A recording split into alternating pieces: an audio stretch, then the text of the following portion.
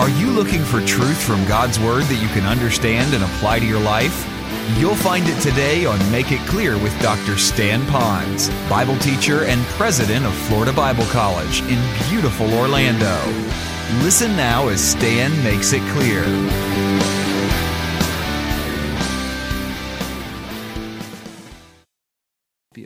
So based on the survey says, I'm going to go ahead and speak on this. So I'm not driven by anything other than truly, I love you, and I want you to have a close relationship with the Lord, and I don't want to leave the subject of money out because Jesus doesn't do that.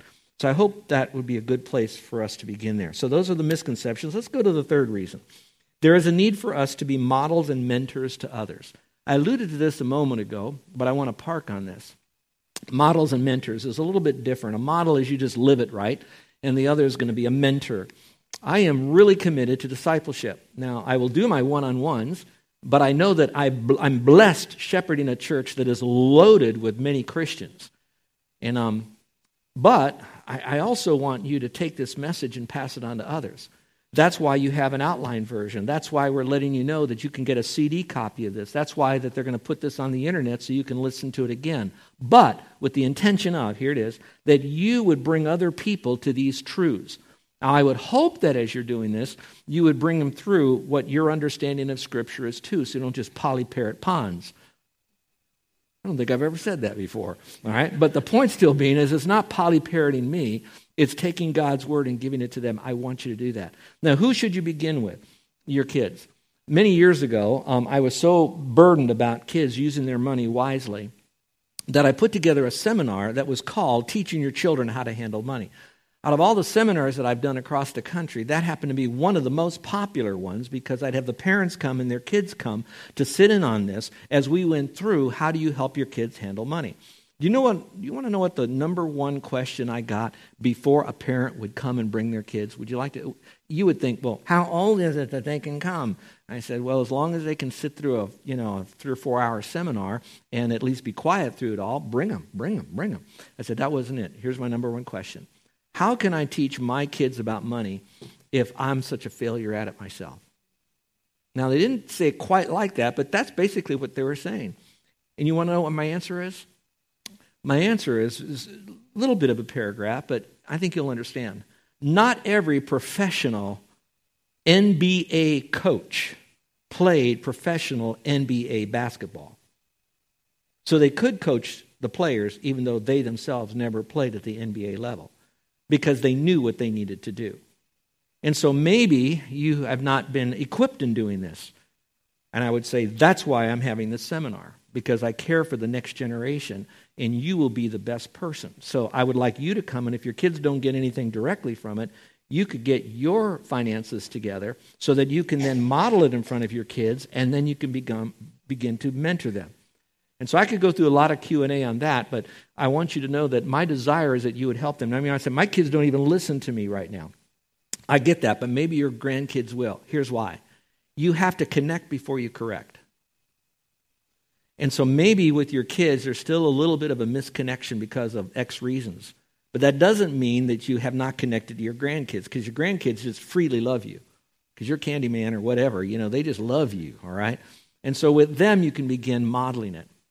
I did not grow up in a Christian home. Thankfully, my dad came to know Christ as Savior. For whatever reason, my dad, I know the reason. He didn't have a dad. His dad died by getting killed by a streetcar in Chicago. When my dad was 16, he just didn't have anybody. And so he committed himself to becoming the dad to me. Carol and I can tell you these principles work, and my dad modeled it. We own our own house. It's paid for.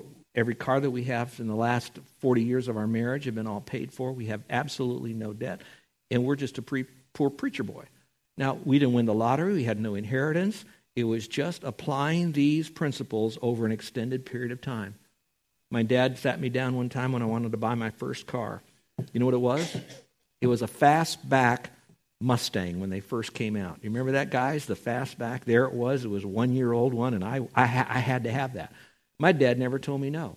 You know what he said? He said, Stan, let's look at the finances of it, all right? We looked at the cost of the car. He says, now you're going to have to pay for your own insurance because I don't want mine to go up just because you're a teenager.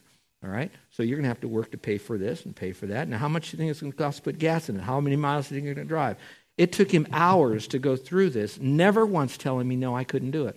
All he said, let the finances speak to us. Then he says, how much money, how long would you have to work, and then how much school would you have to give up? And I said, I can't afford this. And so I never got that car. I hate my dad to today, but no, I'm joking. But I'll tell you, I don't have that car, but I do have the finances today that I can enjoy my life to be able to serve you at whatever we can do to serve you. Marrying Carol. I'm getting ready to marry my wife. I'm now a poor Bible college student and didn't have a lot of money, didn't have a scholarship, nothing. Had to pay for my education because my dad says I'm not paying for it. He says, I'll give you a place to stay. You know, you can sleep in our house and I'll feed you when you're here, but you're on your own. And so then he sat me down and says, what do you think a wife is going to cost you? And I said, I don't know. And he says, well, here's the answer. And I said, what is it, Daddy? He says, never enough. But all joking aside, he laid it all out for me. It took hours and hours and hours to go through this to decide on a budget. I'm not bragging on my dad. What I am doing is bragging on God. God's truth will work in your life whether you have a good, fat year or you have a horrible year where things just collapse on you. It's all in that little snapshot. That is not your life forever. So I want you to know there is hope for you. And so I would hope that you would learn this so that you can model it and you can mentor it, whether it's with your own kids or the kids in our youth department here or beyond, that you could do that. Here's number 4. This one is a hard one for me to really explain. I'm going to say God has led me to teach on this. God has prompted me to teach on this. I heard no voice, so I don't know how much of it is of the Lord, how intellectualized. I did the surveys. I thought about what to speak on. You haven't heard this in a while. So there was a lot of reasons. So maybe all of that together is the Lord leading me. So I don't want to get too mystical on all of this. But I also don't want you to think I woke up one morning and said, I think I'm going to speak on money. No, I wasn't like that. It was a serious matter before God that I petitioned him on all of this. But let's go a little bit further. God led me to teach on this series to equip you to glorify God. I want you to glorify the Lord, and it's not just made up only in praise music. It's a big part of it, and I enjoyed our praise immensely today and last week and what God's doing. But it's glorifying the Lord through biblical means. And put that in there in all caps. Biblical means of getting, guarding, and giving your money. I told you today's message is not so pretty and practical as much as it is foundational to really understand our finances. So I'm here to equip you to glorify the Lord. Don't ever forget that. But in the area, though, as we're going through this series on getting, guarding, and giving your money. So what's our first subject on God's mind, understanding our finances? The overall principle is this, all right? This is the biggest principle. If you didn't hear anything else I say today, if you get this principle, it'll put you in the right direction. Here it is. It is not our finances, but God's finances. It is not our finances or resources. It is God's finances or resources. So when you go to your checkbook, little or much, or you go to your investments, little or much, you go to your houses and cars and jewelries and other things that you have, I want you to know little or much.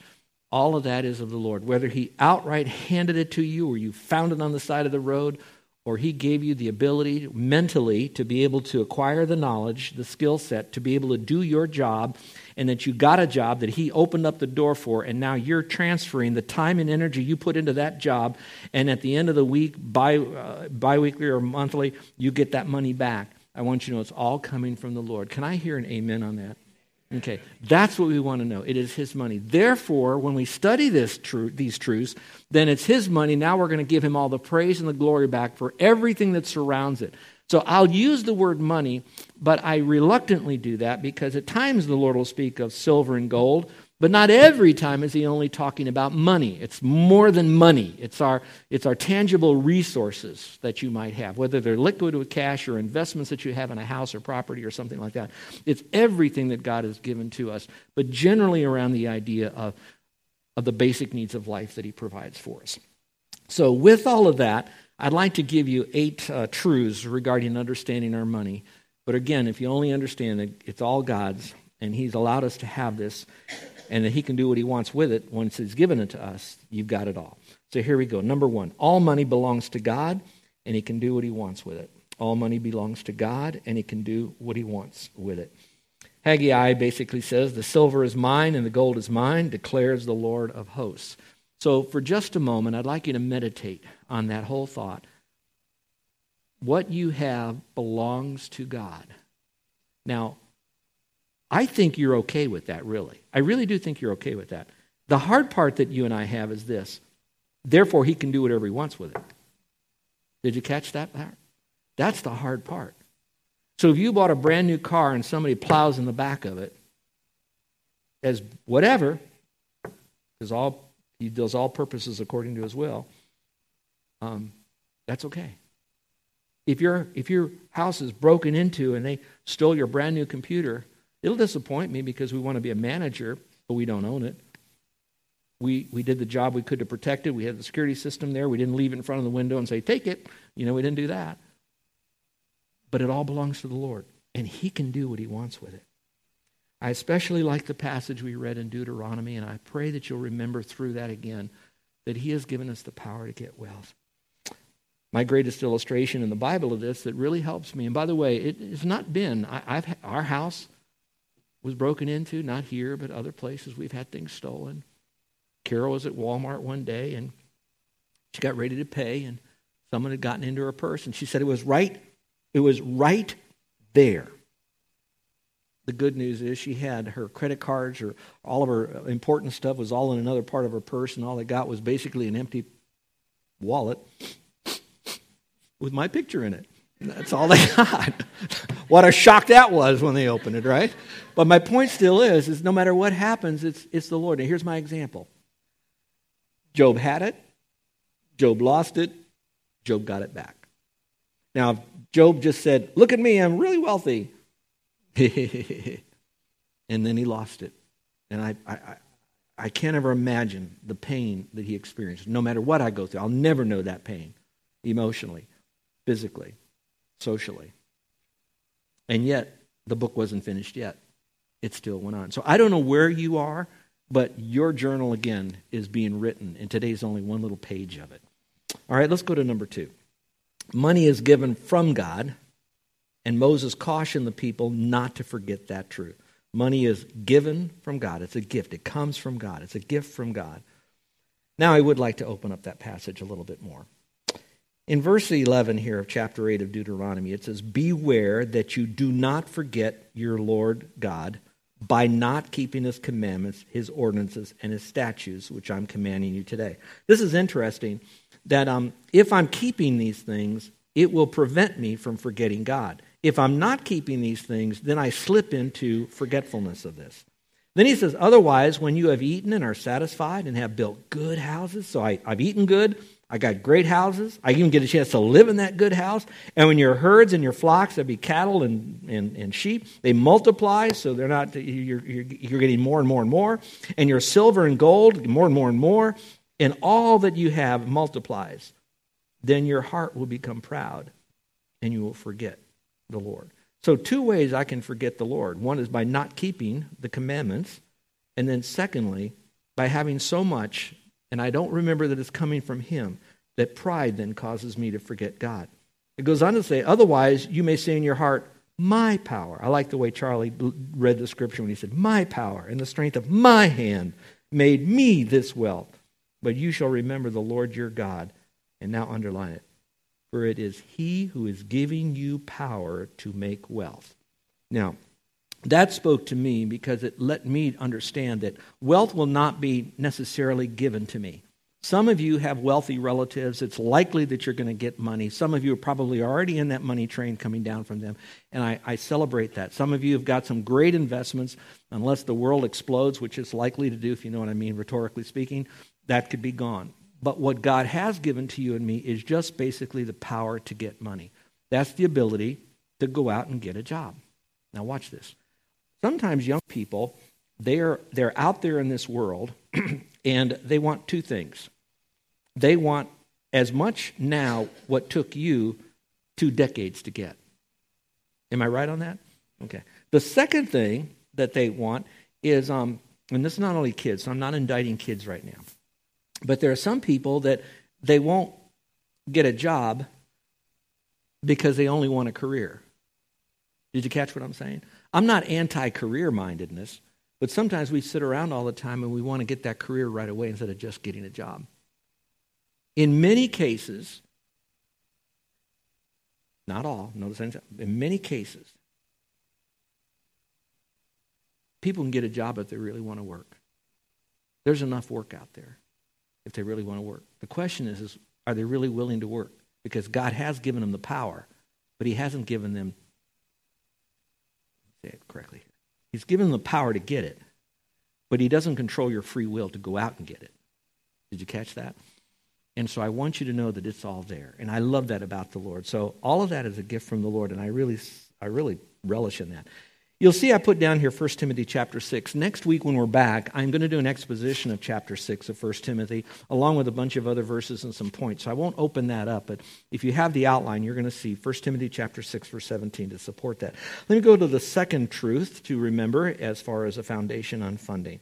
That is, having money is not wrong. Having money is not wrong. 1 Samuel 2:7 says, "The Lord makes poor and rich." Now that concept is not only in 1 Samuel.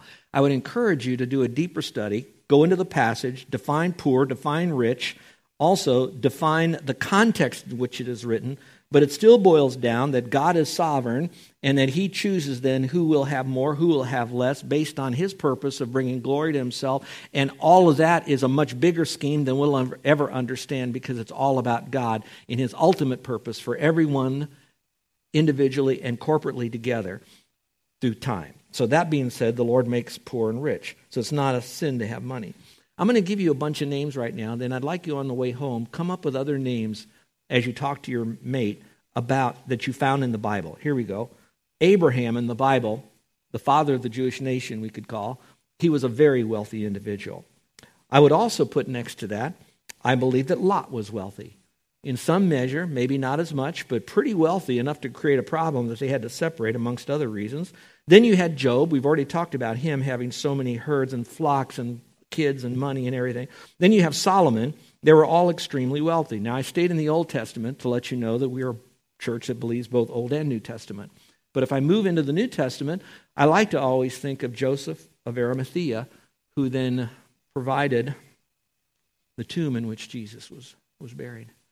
And so he was a wealthy person, and there were other wealthy people. Now, I'm not going to go through a litany of them, but who do you think was wealthy in Scripture? Could it be the virtuous woman and her husband? I don't know. Think about it. Have that conversation. They all had money. And so having money is not wrong. It's what you do with that money, and watch this now, and why you do with that money that makes it right or wrong. So you can do something with it, but now why are you doing what you're doing? It all kind of fits together. So let's go to number 4. The fourth truth. And that is, Christians must be willing and ready to part with their money and resources if God requires so. Now, the require part is more like if God leads you to do that, if there is some need, sometimes there's a regular thing we give because we're supposed to give. We do that not so much out of obligation, but more out of responsibility. But at the same time, there are times that he will have us give. Look at Job 121. He said, "Naked came I from my mother's womb, and naked shall I return thither. The Lord gave, and the Lord has taken away. Blessed be the name of the Lord." I look at the statement, the Lord gave, and the Lord has taken away. That's a theology. That's a doctrine. That's a truth. There's no quibbling about that. That's intellectual knowledge. But it's the rest of that that really spoke to me. And he said, "Blessed be the name of the Lord." That's what you want to underline in your Bible. He said, "I know the Lord gives, the Lord takes away," but now he's saying, how do I respond to that? Blessed be the name of the Lord. And so it's not just thrown in there as a little quippy little phrase. It's connected to the whole thought of the emotional and the financial acquiring or loss of something, because he put it into perspective. You know what? I came into this world naked. Basically, I'm going to go out of this world naked. Whatever I have, whatever I lost, whatever I get, it's all of the Lord. So it really doesn't matter, because it's what he gave to me as tools to build, tools to help others. And so what I'm going to say, blessed be the name of the Lord. The other day I was in the store, and this lady in front of me that was buying something, she was the most crotchety, angry. She just tore into that person that was behind the register there. And I was asking myself, what do I do? How do I handle this? And I kept asking long enough that the lady finally left and I didn't have to do anything. But I kept asking myself that. And then the lady said, when I got done, I paid my bill, and she says, oh, I'm having such a rough day. And I thought, well, maybe I could encourage her. I know what I'm about to say. I don't know if it did or not, but I simply said, I'm just grateful that I could be here. I'm grateful that we could have this time. I'm sorry you had to go through that with that other lady. But you know what helps me get through life is I could be living in Afghanistan right now. I could be in war. I could be in Houston. I could be in Puerto Rico. I could be in a Caribbean island right now. And I know that that's all going to pass. It's going to have some bad times, but there are going to be some good times. And there may be a time that the Lord is going to remove something or someone that is very dear to me. And I hope that I be so filled with the Spirit that I could, like Job, say, blessed be the name of the Lord. See, that's the attitude that he wants us to have. So having money is not wrong, but I need to be willing and ready to give up when God, watch this, takes back what he already owns. It's his to start with. So all I've got to do is manage it for his glory. Let's go to number 5. This one is a no-brainer, but sometimes we forget about it, and that is preferential treatment should not be given to those who are wealthy. Preferential treatment should not be given to those who are wealthy. That famous passage is found in James chapter 2, verse 1 through 10. And if you don't mind, I'd like you to turn there in your Bibles. I give you most of the verses written out for you to kind of help you along, but I don't want us to just come and bring our pens and a notebook without having our Bibles to actually write it. If you use your electronic Bible, that's fine. You can look at it in a different translation. It's however you want. I want to read the passage of Scripture to you only because it behooves us as believers in Christ to go through this passage again and again and again because our church has been blessed with much affluency. I want us never to forget those that don't have and that we are fair to those that don't have. So I want to read this through. There's going to be very little commentary on this, but I'm going to let the Word of God be used by the Spirit of God to remind the child of God these truths. Let's look at it. James says this, my brethren, do not hold your faith in our glorious Lord Jesus Christ with an attitude of personal favoritism. In other words, whatever we got from the Lord, this faith that we have, it's not just, woohoo, I got it, it's all mine. It's out there for others. It's not keep the faith, baby, it's give it out. For if a man comes into your assembly with a gold ring and dressed in fine clothes, and there also comes in a poor man in dirty clothes, and you pay special attention to the one who is wearing the fine clothes, and you say, hey, you sit here in this good place, up over here. And you say to the poor man, you stand over there, or sit down here at my feet. Basically, you're not sitting in something, you're sitting on the floor standing up. Have you not made distinctions among yourselves? And now you become judges with evil motives while you're doing this? Listen, my beloved brethren, did not God choose the poor of this world to be rich, and I love it, in faith and heirs of the kingdom which he promised to those who love him? But you have dishonored this poor man. Is it not the rich who oppress you even? I always have to think that we might think we're rich, but there's always someone richer than we are. Is it not the rich who oppress you and personally drag you into court? Do they not blaspheme the fair name by which you have been called?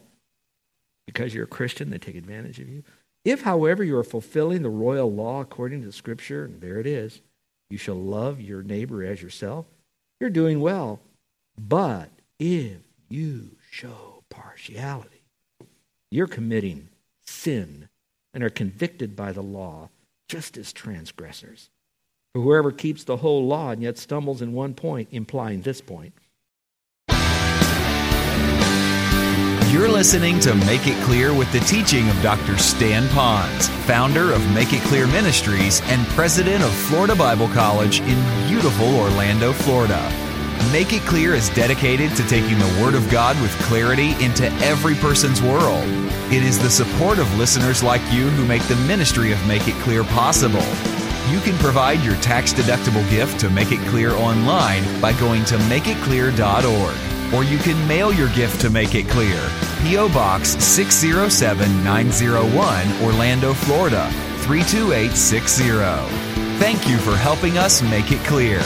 If you would like to have Dr. Ponz speak at your church or event, please send us an email at tellmemore@makeitclear.org. Thank you, and remember to make it clear.